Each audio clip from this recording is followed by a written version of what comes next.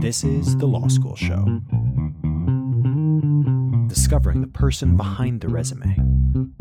Bringing you their stories and their tips on how to succeed in your legal career. Catch it all here, right now, on The Law School Show. Hello, everyone, and welcome back to The Law School Show. I'm Jake Clark, and joining me today is Matt Scrivens, head of legal experience at Good Lawyer, a very interesting company that is aiming to change the way we experience legal practice, both as clients and as lawyers. Matt, how are you doing today? I'm doing great. Thank you very much for having me on your show. Excited to be here.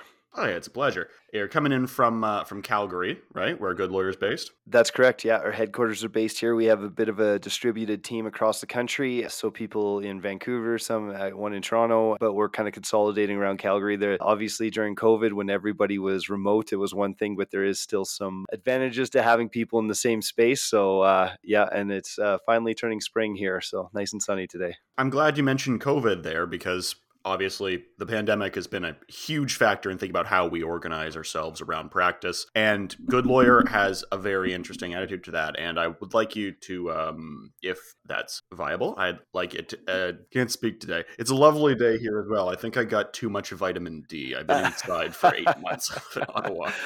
I feel you. So if you'd be able to give us a quick pitch, sort of tell us, those who are not familiar with Good Lawyer, kind of what the organization's about. Absolutely. So, and I should be in fine form. I just got back from a startup conference. So I've been talking all week, and if my voice sounds a little hoarse, that's the reason why. But essentially, we are a platform. So we are not a law firm. We are a platform that connects independent lawyers to entrepreneurs, founders, and business owners across Canada. And essentially, what that means is we are a two-sided marketplace. The lawyers come in; they're independent contractors. They join the platform to receive jobs and leads for clients. And what our job is that we really curate that experience for the clients. So clients come in, and oftentimes, especially when they're just getting going with a company or whether they've been in business for 10 years, they may not always know exactly what they need. So they know they have a legal problem, but they're not entirely sure what that is. And we really engage with them to figure that out. And then we have this distributed network of lawyers across Canada with different specialties, so we can make that right match to the client. We kind of get in there, make sure that, and we do this through various means, which I can certainly jump into, but our goal is to make that best match for them, to put them in touch with the lawyer who can help them out. Because frankly, if you don't have a little bit of legal experience, sometimes it's difficult just finding who you need. So I could talk forever on that, but that's in a nutshell is what we're doing.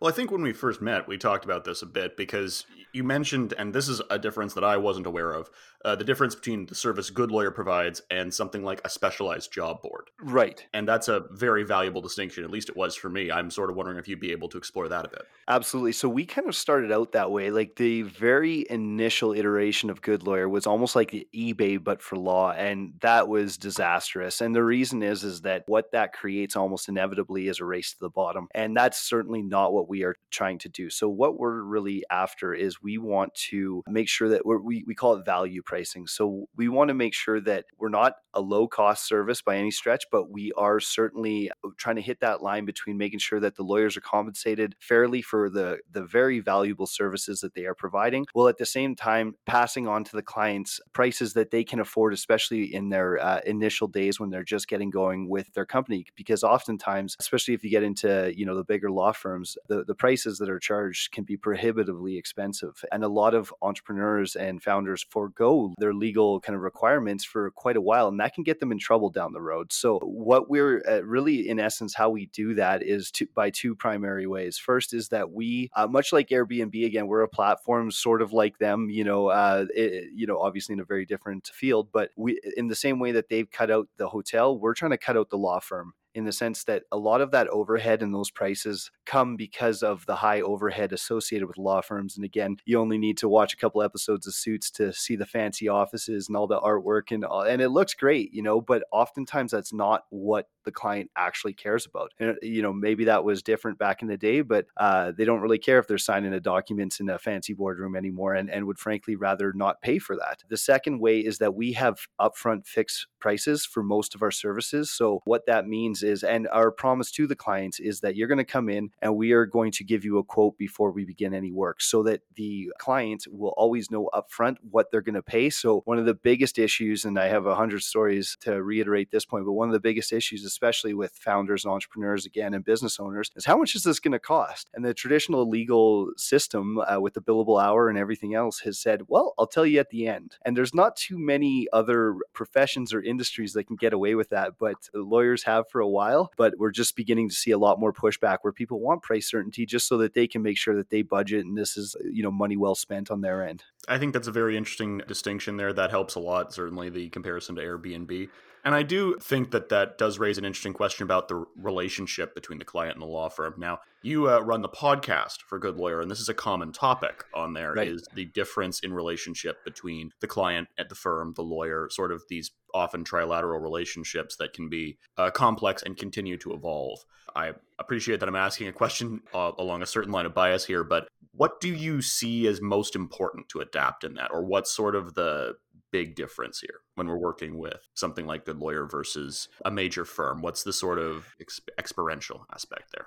For sure. So, I mean, again, and I have no issue with law firms. I want to make that clear. I do think that they serve a purpose, and there's great lawyers who work at law firms. I used to work in one myself, and the value there is pretty clear. The thing is that it comes with a fairly big price tag, right? Like it's not uncommon, especially, in the bigger centers like Toronto, Vancouver, Calgary, that you will be seeing these $500, $600, $700 an hour billable rates. And again, that's fine, but that's a lot of money for a lot of people. And what we've been able to leverage is not everybody works well within kind of a big or even medium firm structure. Like, there's a lot of benefits that come to working at a law firm. Like you walk in, you're going to get clients. You don't have to go out, find them yourself. You're going to get an assistant. You're going to have access to their library, to whatever subscriptions they have, all of these types of things. So there's a lot of benefits. And again, I don't think this is coming as any surprise, but traditionally lawyers are not the most risk-taking, or that's not, the reputation that we typically have. In fact, it's quite the opposite, that we're fairly risk-averse as a profession. And fair enough. That's what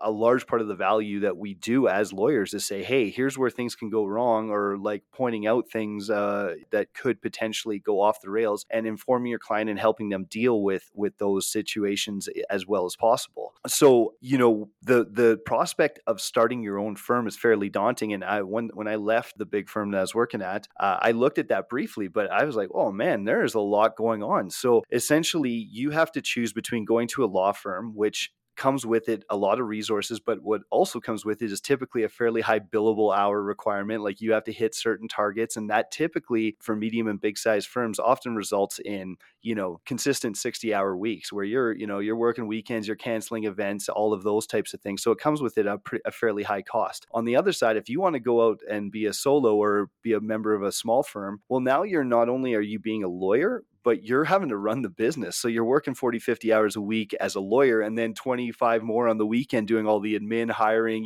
dealing with your rent, landlord stuff. And that's really and my job at Good Lawyer is essentially to manage the lawyer side of the network and, help build the infrastructure around that. And that, if I had to, and again, I'm always using analogies, which I don't like, they're not fully accurate. I want to make that clear, but just as a way to easily understand what we're trying to do. Like on the lawyer side, what we're trying to do is help lawyers out with the business of law. And the analogy I use is we want to almost be like Shopify in the sense that if you ever wanted to start an online store, yes, you can absolutely go out there and design a bespoke website, do everything from scratch, build your own, payment processor and all of that. But my question to you would be like, why? Because you can literally go to Shopify and they already have all of these plugins and everything else for you. So unless you need something super complex, you can just plug and play. And it's a beautiful thing. And we've seen an explosion in e-commerce, their stock price taking hits recently aside, but we've seen explosions in this because it's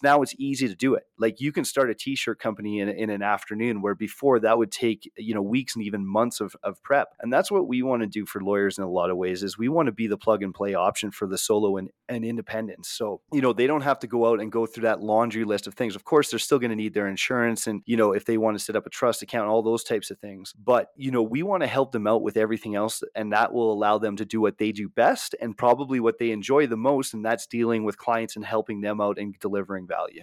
this sounds to me like a very modular relationship, so something that is kind of customizable within a certain template. And one aspect of that is noteworthy, and we were discussing this a bit, is the possibility, because law is obviously a very defined discipline. And with this kind of modularity, there is a very large and very interesting discussion about the decentralization of legal practice relatively. And in some respects, another centralization, a sort of a realignment there. You've also spoken about this on the podcast. We're covering a lot of the podcast topics today because I think it's a very interesting show. To listen to it, but I also appreciate that. very relevant in terms of the discussion. And I'm kind of wondering if, for example, you're a young lawyer who's either been in practice for a little bit or is going into articles and is considering making use of this service. What would you tell them first off, apart from what we've just heard? Like, they want to know, okay, I could make a go at this. How can I make a medium-term plan out of this? How can I sort of build practice based on that? Right. And so that's a fantastic question. And so first off, right now, I'll be fully upfront. We typically don't let lawyers on the platform that don't have at least 3 years experience. And that's not a them thing. That's an us thing. We just don't have the infrastructure built yet to help facilitate that transition. That's certainly somewhere that we want to go. We want to be able to go to law schools and be able to recruit right from there and have a program where they can build themselves into whatever type of lawyer that they want to be. That's a long-term plan, and we're already starting that. We've had, in fact, we're right now working with a couple of professors who are going to help us out with a startup law curriculum that are going to help lawyers build that practice and build those skill sets, because it's a little bit different from corporate law and it has a few nuances there. But that being said, if that aside, to answer your question, when you come to Good Lawyer right now, again, we're gonna do is we're gonna send you the leads. We're gonna do the marketing for you. We are going to help with the onboarding, meaning that we're going to make sure that they sign a limited scope retainer, so that by the time when they get to you, you can talk to them right away and start that advice immediately. You don't have to delay that with the kind of awkward onboarding process. We're going to help, like I said before, we're going to help with that match to make sure the client that's coming to you is actually someone that they're going to speak to you about something that you can handle and that you're confident in. At the end, we're going to help with the billing. If they don't pay, we are the ones that are going to go chase them down. And then we have a whole bunch of other resources on the end, such as we have a relationship with Thomson Reuters for some of their products that these lawyers can tap into. So because what they don't have, again, oftentimes, especially if you're just starting out, you don't have that precedent library. When you work at a firm, you're not lawyers don't just write everything from scratch. That would be completely inefficient. But what you need is those quality documents that you can rely on and trust on to do your job effectively. So we help with that. We help with a whole bunch of different, we just brought on actually one of our first lawyers who really went big on our platform, and we're, relatively speaking, but or they were making real money over our platform. We brought her on as our lawyer in residence, also to help us with to help lawyers individually to get going in their practice and how they can set up their practice over Good Lawyer to be as effective as possible. And also to tell us, because I only worked at a big firm. I never worked as a solo practitioner, and I've never practiced as a lawyer over Good Lawyer. I'm on the business end. So I don't I think I know, and I get a lot of feedback. I talk to a lot of the lawyers, consistently over the platform, but I don't know. I don't have that day-to-day experience. And her name's Pauline. She's been fantastic with us so far, but I can go and ask her. I'm like, hey, I think this is a genius idea that I just had. And, save the accolades for a second till I tell you, and I'll tell her, and then she'll tell me why it's a terrible idea, and I say that a little bit tongue in cheek, but just being able to get that direct feedback, so that we can make those lawyers' experiences as good and as smooth as possible. Now, I will say we still have a long ways to go. We are law is complex, law is hard. So we have not completely cracked that code, but we are certainly making strides every day. And our focus is very much to be able to, again, have this plug and play solution for lawyers that is going to make their lives way easier. So I find it interesting. There's a significant trend of topics. Perhaps this might be the last big topic from the podcast, but it does come into something of the story here. There's a significant trend of people moving away from, for example, big law practice to explore more. I mean, it's the Good Lawyer podcast. It's going to be through Good Lawyer. Slight bias in that picture. But this is also, it's part of a trend that's been commented on for some time now, both in relation to legal practice, but also transition to JD Advantage positions. And I would kind of like to ask, firstly, your personal story, if you're comfortable sharing it, how you came to Good Lawyer, and if there's any sort of commonality there that you see with some of the other people who come to use the practice, but also sort of what you make of that trend going forward, sort of what hints you take from that. Absolutely. So maybe I'll just start with the second part of that question, just because it's top of mind here. But what we have seen, and this came as quite a bit of a surprise to me, is when I first joined Good Lawyer, I thought that building so whenever you build a platform, and this is kind of getting into the startup game here, but whether that's, Uber, Airbnb, Skip the Dish, whatever, you always are going to have a bit of a chicken and the egg problem, right? In the sense that what side of the platform do you build first? Because, if you don't have clients, what's the incentive of lawyers signing up for this? And if you don't have lawyers, why would clients come to your platform, right? So you almost have to choose a side first. And what we did is we chose the lawyer side, and we literally almost had a roster where we're like going province by province saying, hey, we need, an employment lawyer here. We need an IP lawyer there. We need whatever, and going through that. And we built out our lawyer platform. And my big concern coming on was I wasn't sure lawyers were going to get this, what we were trying to do. Like, we are kind of trained very early on in law school. Like, here's how the system works. And, it's, you find a firm, you get your billable hour goes up every year, and kind of away you go. And I was concerned that lawyers would just be like, I don't know what is my incentive to join this platform. But thankfully, I was quite wrong. And our message really started resonating with lawyers, that I think also because, we, as you've mentioned on our podcast, we have been a little bit critical of the system and of big law in the past, and just a touch. Yes, I know. And, one of the things is like, it's pretty clear that it doesn't always work well for clients. Like, and again, it gets back to that access to justice and the high billable hours and all of those things and high prices. But what I didn't quite understand, even though I lived this experience myself, was how little this works for lawyers too. And so what we have really benefited is that there have been a ton of lawyers who have worked at big firms, who have worked in these specialized boutique firms, for many years, that bring with them a wealth of experience, and said, you know what, I don't really want to be a partner here or continue on. And they've left and started their own shops. And we've been extremely fortunate that we have been able to pick up a lot of these lawyers who I didn't think would give me the time of day, frankly. But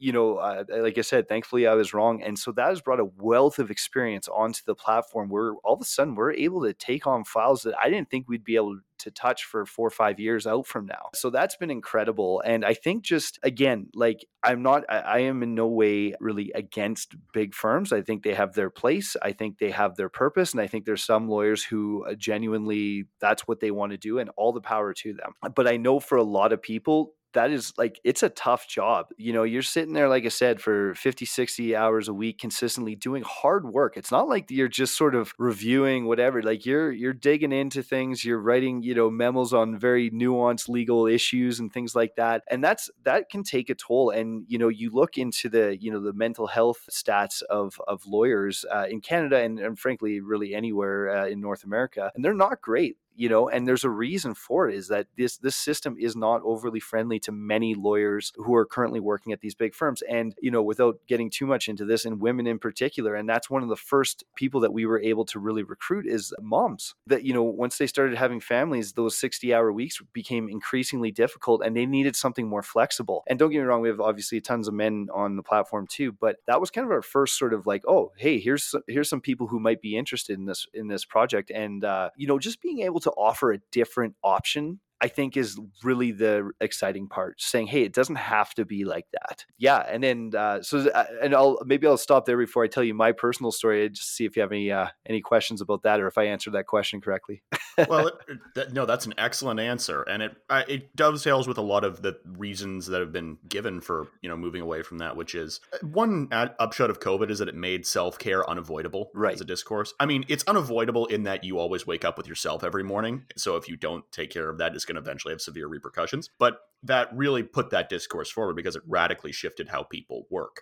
And I think that shift, at least at present, a lot of these things are, going up and down, was towards a degree of modularity, a degree of results-based focus, and I think a general move away from this sort of 60 to 80 hour week. Right. Full disclosure, I've never worked in a big law firm, so I've just read a lot of things telling people to. The OBA sends emails quite regularly on this. And I find this very interesting, and I think that you've summed up something that is very noteworthy. I think that the thing will continue to evolve in very odd ways. I can barely claim to predict what I'm going to eat for dinner tomorrow. So I'm going to go ahead and say that I may not have a beat on the future, but it's helpful to understand these ideas. And that's why I asked earlier about how you describe this to a young lawyer kind of looking to build something, especially someone considering having a family. Yeah, no, exactly. And I think that that really is our core message is it's like lawyers need to come in all different shapes and sizes and this kind of one size fit all model that we've seemed to adapt to over the last 50 years. And actually, this is an interesting point. Again, kind of something I learned through our podcast. And this is a fun part about having a podcast is you get to speak with people that may otherwise not speak with you. You know, I get to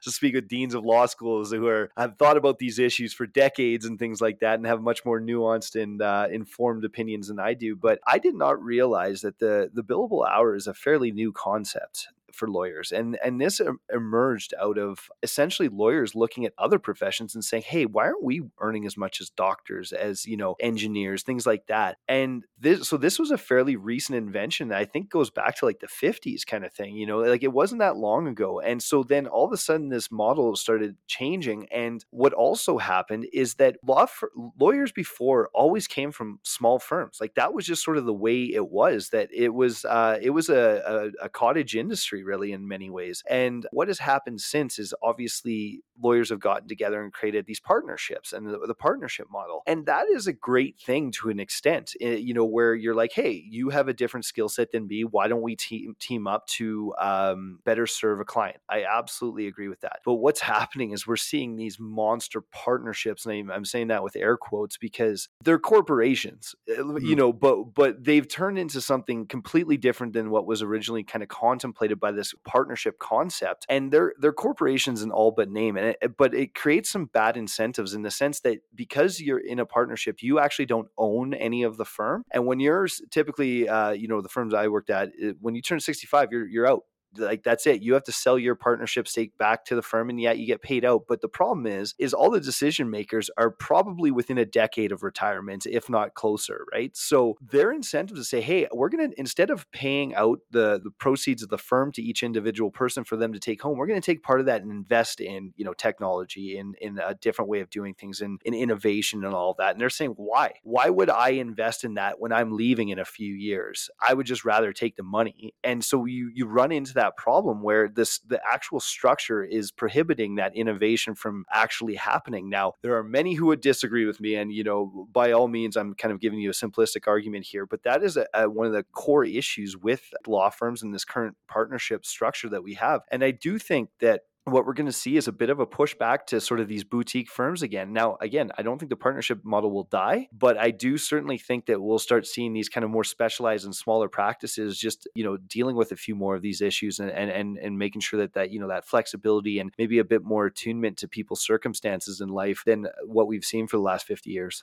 I think this touches on an interesting topic because this has been phrased quite a few times as a return rather than a revolution to a certain way things were going. And I think this is interesting because I'm very interested in systems thinking. And one interesting reality of that is that smaller organizations, more localized organizations, accommodate better to complex systems than larger, heavily structured, more pyramidal ones. Sort of energy as a feedback loop rather than as a linear progression, which is difficult to chart on statements given to shareholders, for example, but is more effective in some respects, or at least historically is the norm for providing these services. And I think it's very interesting that you pointed out that up until, would you say, the 50s was... I believe, yeah. Don't quote me on that, but I think that's right. I can't correct that either. So the service-based model was the norm there. And I think this is interesting when we talk about access to justice. One interesting situation with access to justice, or at least as it's been phrased to me as a law student, is this situation where there are simultaneously too many and too few law graduates. This is also a very distinct Ontario problem as well. I would kind of like to ask you, now, I do want to get into your experience at the firm, but I do want to ask you in relation to this, if there is a sort of movement towards these boutique firms, if this movement is going to be evenly distributed, or this is going to go around certain centers of practice. Yeah, you know, and so you said something interesting, and I definitely want to make sure I give enough nuance there, is that you said back, but I don't think we're going back in the, like, even though I say back as well, but I don't think we're going to go back to what it was. I think what we are doing is evolving, and what we did is, like, there's a bit of a pendulum, and I think what the pendulum is going to come back, but it's also going to go a little bit aside, in the sense that we have technologies, we have other means, we have more knowledge about this profession now than we ever have. And so I don't think it'll ever look like it ever did, in the 50s or prior or before, and nor should it. Like, I hope that we can make something better out of that. But you touched on the problem of too many yet too few lawyers, and it's such an interesting problem, because if you hear any of Good Lawyers talks, whether lawyer facing or client facing, is you're going to hear the stat, and it came from one of the Clio reports, that 77% of legal needs go unmet across North America, which is, when I first heard that, I was, my eyes did what yours just did. They went pretty wide. I was like, holy smokes. So the argument that we have too few lawyers is actually, to me, a bit of a ridiculous one, in the sense that it's like, no, we don't. What we have is a problem with the way to access those lawyers. And again, getting back to this partnership model and just our current structure in general, that has kind of created that. And there's many reasons why. And again, that kind of goes back to many of the reasons that Good Lawyer exists and what were some of the problems that we're trying to solve. Oftentimes people are intimidated by lawyers. They don't know what they don't know. They're not sure where to look. They're not sure what type of lawyer they need, and all of this. And if it's one thing to go to a firm, you'll and a well-known firm, you'll be able to find what you're looking for, but typically that comes with that high bill at the end of the day that you don't know. Like, literally, I was talking to a client the other day, and they said that they were quoted between $2,500 and $50,000. That's what the firm said to them. And as a business owner, you're like, yeah, that's a pretty wide area there. Could we not do a little bit better? And and exactly, and this is sort of, I'm not going to call lawyers lazy, because lawyers are not lazy, but the way that we think about how to scope and to quote and to things like this, we kind of sometimes can have a bit of an attitude of, we're the experts, we know what we're doing, and if you want our services, let us do our thing and we'll let you know at the end. And again, that just isn't how things work anymore. People get annoyed by that. I can't tell you how many clients Good Lawyers picked up because they went to another law firm, had a terrible experience, got an answer like that, and they're saying, screw that. I'll try anything else, right? And so what I think is, and we're already seeing it, is there's going to be a pretty big pushback from clients who are going to be looking for a different experience. And I'll say this much, is that those lawyers who understand that and can position themselves, whether on Good Lawyer or through an independent practice or even at a firm, they are going to be the winners in the next 10 to 15 years. I don't think, there's always been this kind of AI debate about, are lawyers going away? Are there too many? No, law is inherently a human institution. And yes, AI can certainly help on some things. And maybe in 100 years, it might be completely different. Again, like you said earlier, I don't have a crystal ball, but in the near term, people don't want to get punched out a document that does what they need. They want that trusted advisor relationship that they can go to and talk problems through and get that trust going, and so that they can reap the benefits of their knowledge. Like, this is one of the things that, especially in the business law context, which is where obviously I live, that lawyers can do is, like, even if it's a seasoned entrepreneur, let's say raising money, they've probably been through 3, maybe 4 fundraising rounds in their entire career. Whereas a lawyer, if you're in that space, you may have done hundreds, maybe even thousands of these. So yes, you aren't coming from the same perspective, but lawyers have such valuable information just based off of reps. And all of that can be completely delivered to the client. So I don't think there's too many lawyers. I just think the way that we have traditionally packaged them is the problem. And learning some innovative ways of getting those that access to the clients, there's going to be a lot of different winners coming up in the next few years here for sure. And, one logic that informs that will always be the logic of efficiency, right? Which organization is able to survive. And there's one aspect of large firm work is this kind of sense of fractal inefficiency. And I think that makes an interesting question with decentralization, because one very common debate with decentralization is how blockchain factors into it. This relates to something, but it's a very weird loop I go on here. The thing with blockchain, right, as I think we all know, is that adding every new piece to it, or at least with something like cryptocurrency, makes it less efficient because you need more processing power to figure out what it is, essentially, to continue the main advantage, which is unfalsifiability. With that is indisputably more decentralized, provided you have access to computing power, but has a very distinct demand that makes centralization kind of an inherent thing, which is also that demand for computing power. So here's kind of my question about the Good Lawyer future. say we get to a period where more decentralized practice through organizations like Good Lawyer, perhaps like something organized by a law society, perhaps through companies, you have a Shopify-like model for it. What's the Amazon of that model? What's something that's a bit more of a centralizing force? Is that likely to happen? Is it likely to happen that these things could in fact end up consolidating in that way? Well, and again, I want to be clear when I say, and that's why that analogy was imperfect, because I would almost say that in some ways we are actually, the Amazon might be a better way of conceptualizing the entire company of Good Lawyer, in the sense that we could very well turn out to be a centralizing force, and we recognize that, in the sense that, let's say if we build this thing and it goes huge, and then we like Amazon essentially is like, if you want to sell goods online, you have like a very few, you have Shopify or you have Amazon, and Amazon obviously is the marketplace, and we are building that marketplace, right? So we recognize that even though we're sort of pulling at two ends of the string here, in the one sense where we are very much on that decentralization train, where we're kind of, I guess, challenging the unchallenged thoughts about big law firms or medium-sized law firms, or organizing law firms in the way that they've been organized, and saying, hey, you don't need to do that. You can be an independent and a solo and work through a system like this on your terms, and everything is great. On the other side of it, if we all of a sudden start aggregating all the clients, and the clients start coming only, or a Good Lawyer becomes a very trusted brand and all of that, well, that kind of creates a centralization aspect to it as well. And we've already had deep conversations about this internally, because as we know, with centralization comes power, and with power can sometimes come abuse of power, right? And that's something I'm very interested in blockchain and crypto and these types of things. And one of the reasons is that I have, let's just say, some skepticism about some of the centralizations of power, especially in the past. And if you read a history book, like, you'll quickly understand what I'm talking about. I don't love the top-down method, not only from a position of equity, but also it just isn't a very efficient model oftentimes, right? So we certainly have to be cognizant of that, and that's, honestly, I won't lie to you, that's a problem that will need to be solved a little bit further on down the road. We have enough fires as it is without having to think overly philosophically about what if we're, the one or two players in the world. But yeah, no, it's always going to be, it seems like systems from an efficiency perspective do want to be centralized a little bit. And we were talking before this show,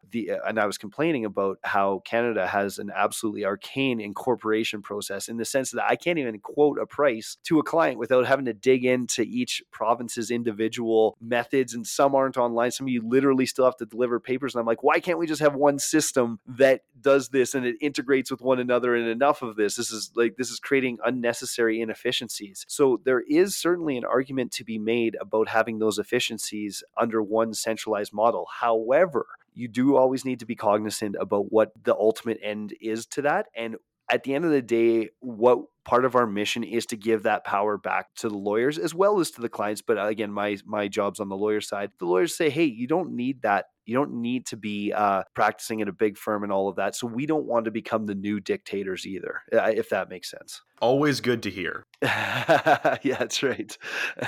Well, I've never had a conversation with someone going, I'd like to be the dirigiste of this one. I think that would actually be pretty good.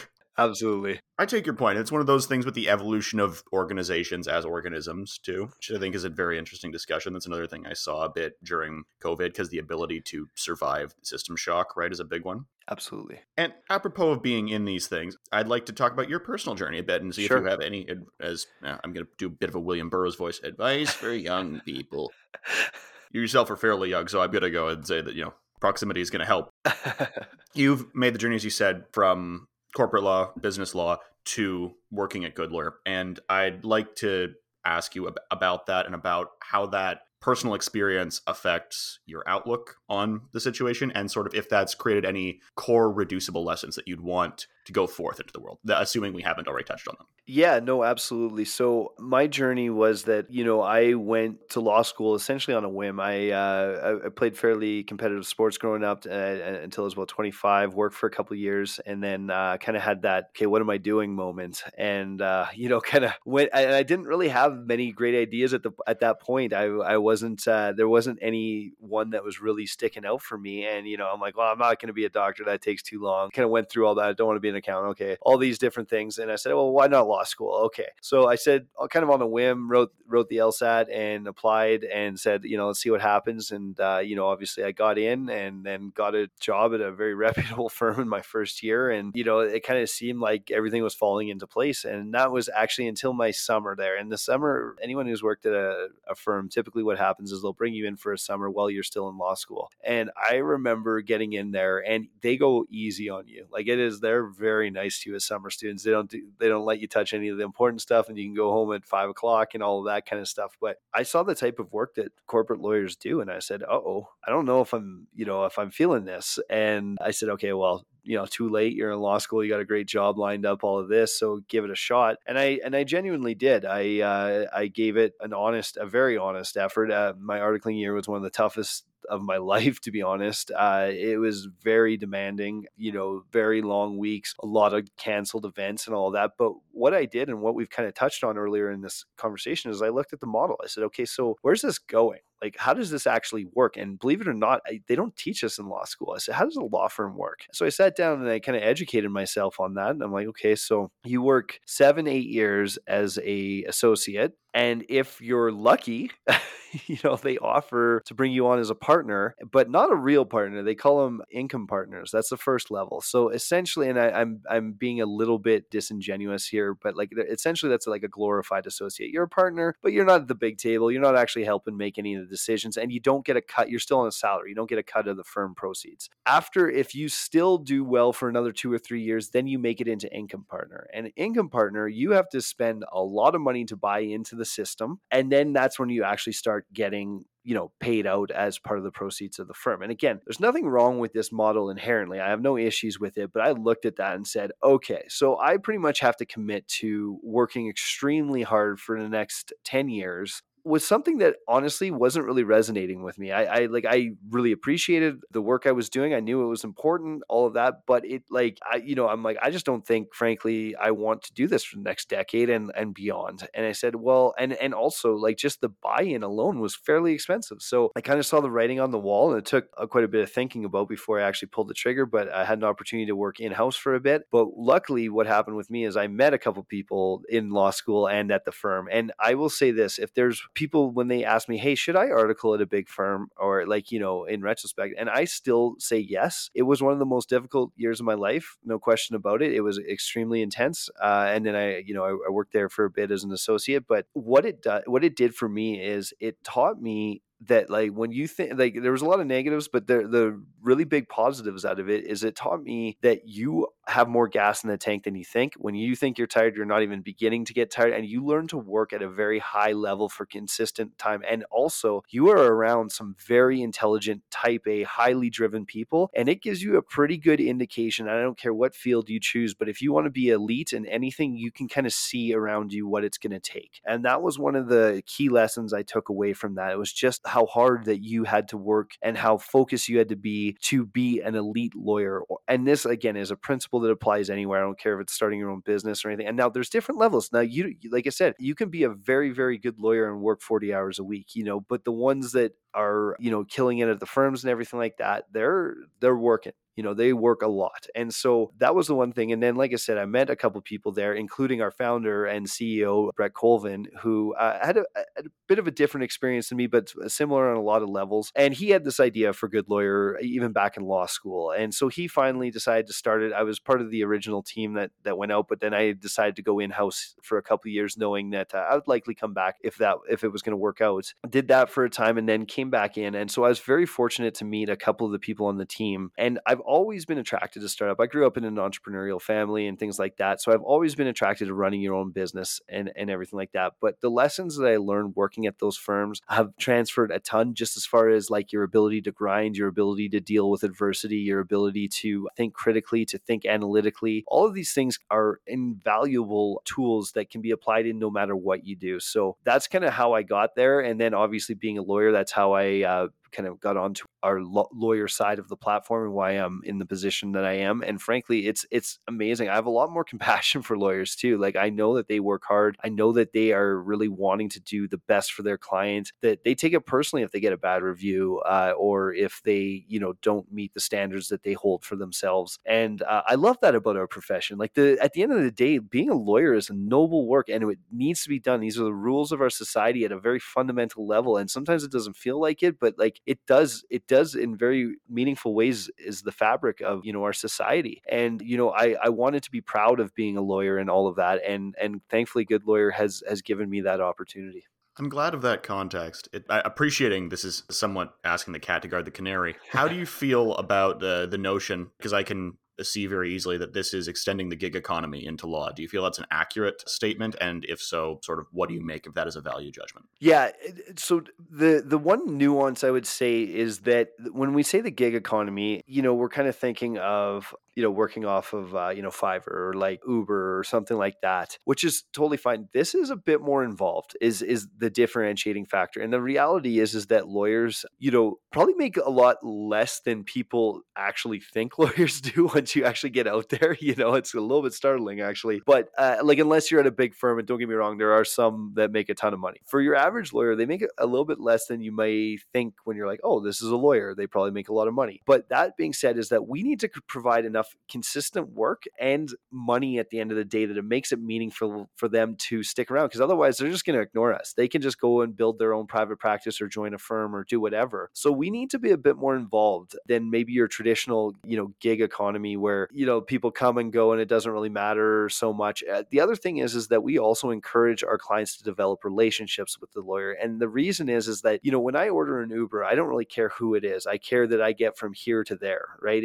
For a reasonable fee. When I work with a lawyer, or if I go to a doctor, I very much care who that is, right? And so this is a trusted relationship. So we're building for the long term. We understand that if we don't consider, like, and this is something that we've actually done in the past, where sometimes you optimize a little bit too much for the clients without thinking about the third order effects of what that's going to mean for the lawyers. And then all of a sudden you have a bit of a mess that you have to clean up. And so we really have to walk a bit of a tight line saying, yeah, we want to make sure this is incredible value for the clients, but also that this is going to be meaningful enough for the lawyers that it works for them long term. We don't want people leaving. We want them to stay. And so there's a million different ways that we go about that. But one of the biggest ones is just being that open, that transparent, and making sure that we're thinking about their best interests as well. We are a two-sided marketplace. So it's a bit more involved than just like maybe your traditional gig economy.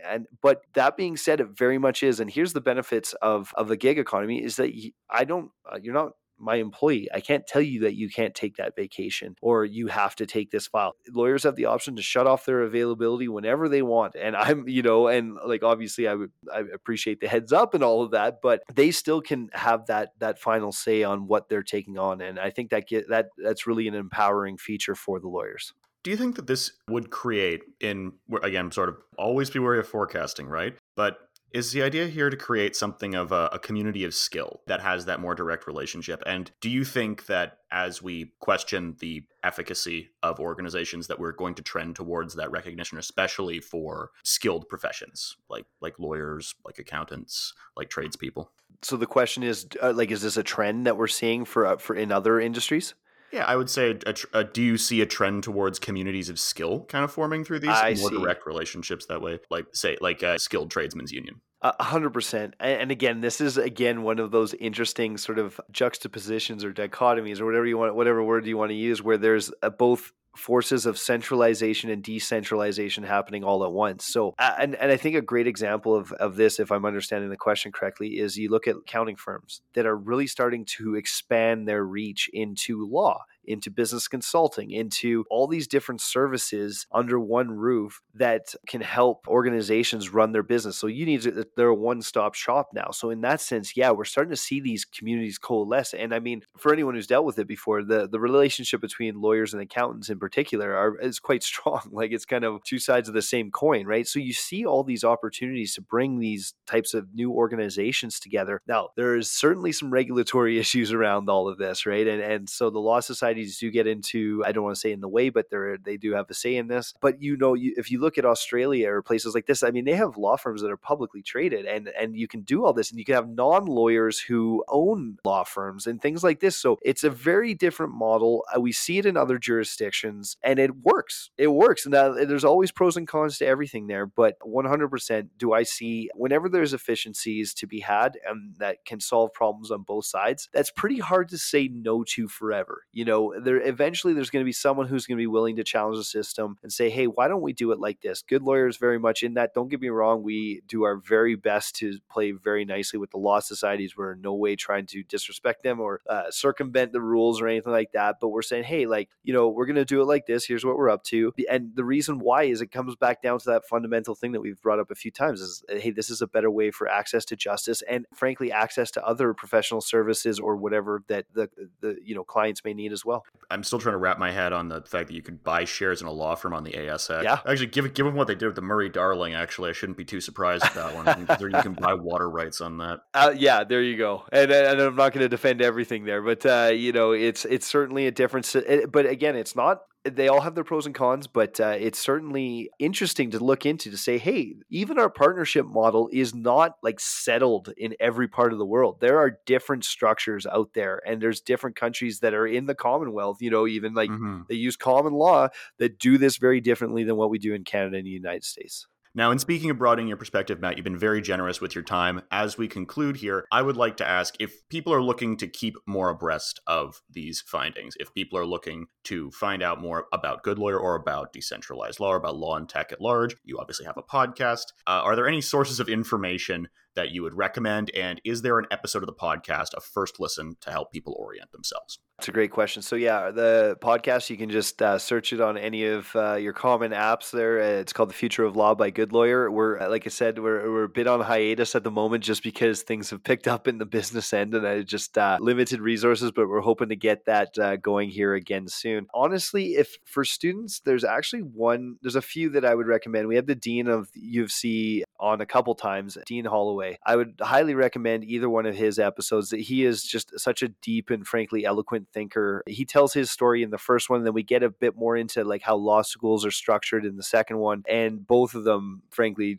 blew my mind, and I learned a lot from that. Mitch Kowalski, which is he's a professor at U of C as well as he has been at U of T, I think in the past, or somewhere in Ontario. So he's been around. He's another great one. And then, but from a student perspective, for someone who came through law school but then used their law degree in a different manner, Thomas Walker is, and I can send you the links to these if needed. But he just a fantastic story of someone who is now a CEO of a fairly large and growing company, but started as a law student, and all of those are fantastic. But you can check them out if you go to the Good Lawyers website and to the resource page. All the links are there. And honestly, other than that, I would say start plugging into LinkedIn. Start looking there's a lot of amazing thought leaders out there that Aaron Bear is another one that comes up. He posts all the time. He has actually a really interesting organization called 4L, which is training for lawyers after they have graduated, because you certainly don't learn everything you're going to need to know in law school. He posts all the time on LinkedIn. Fantastic thought leader there. And yeah, and I mean, the thread keeps going and I could go on for days, so I'll stop there. But go through the podcast list. Everyone that's been on, frankly, has some pretty incredible things to say. And yeah. That's Aaron Baird, you said? Bear, yeah. Bear, I believe. No, Baer. Let me double check that. I just have one question before we close off. Your podcast is a cover photo, which is a painting of a fellow. It appears to be from the Georgian period with a cyberkinetic eye. Who's the fellow in that painting? Do you know? And his name is escaping me right now.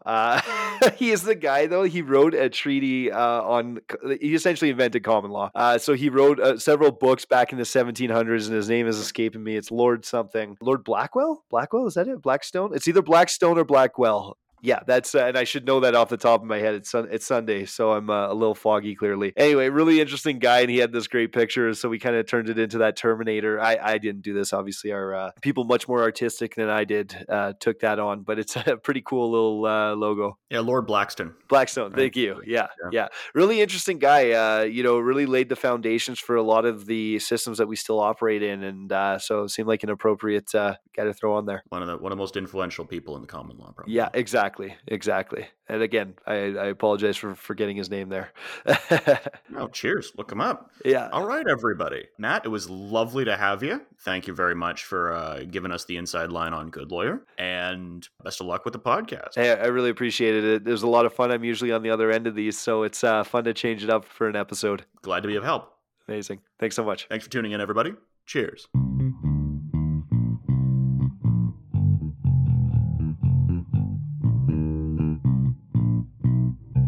You've just been listening to The Law School Show. You can find more episodes on Apple Podcasts, Stitcher, and now on Spotify, or on our website at thelawschoolshow.com. If you liked what you heard, like us again on Facebook or follow us on Twitter for the latest updates. Human stories, new legal topics, and career-advancing advice right to your earbuds. Catch it all here next time on The Law School Show.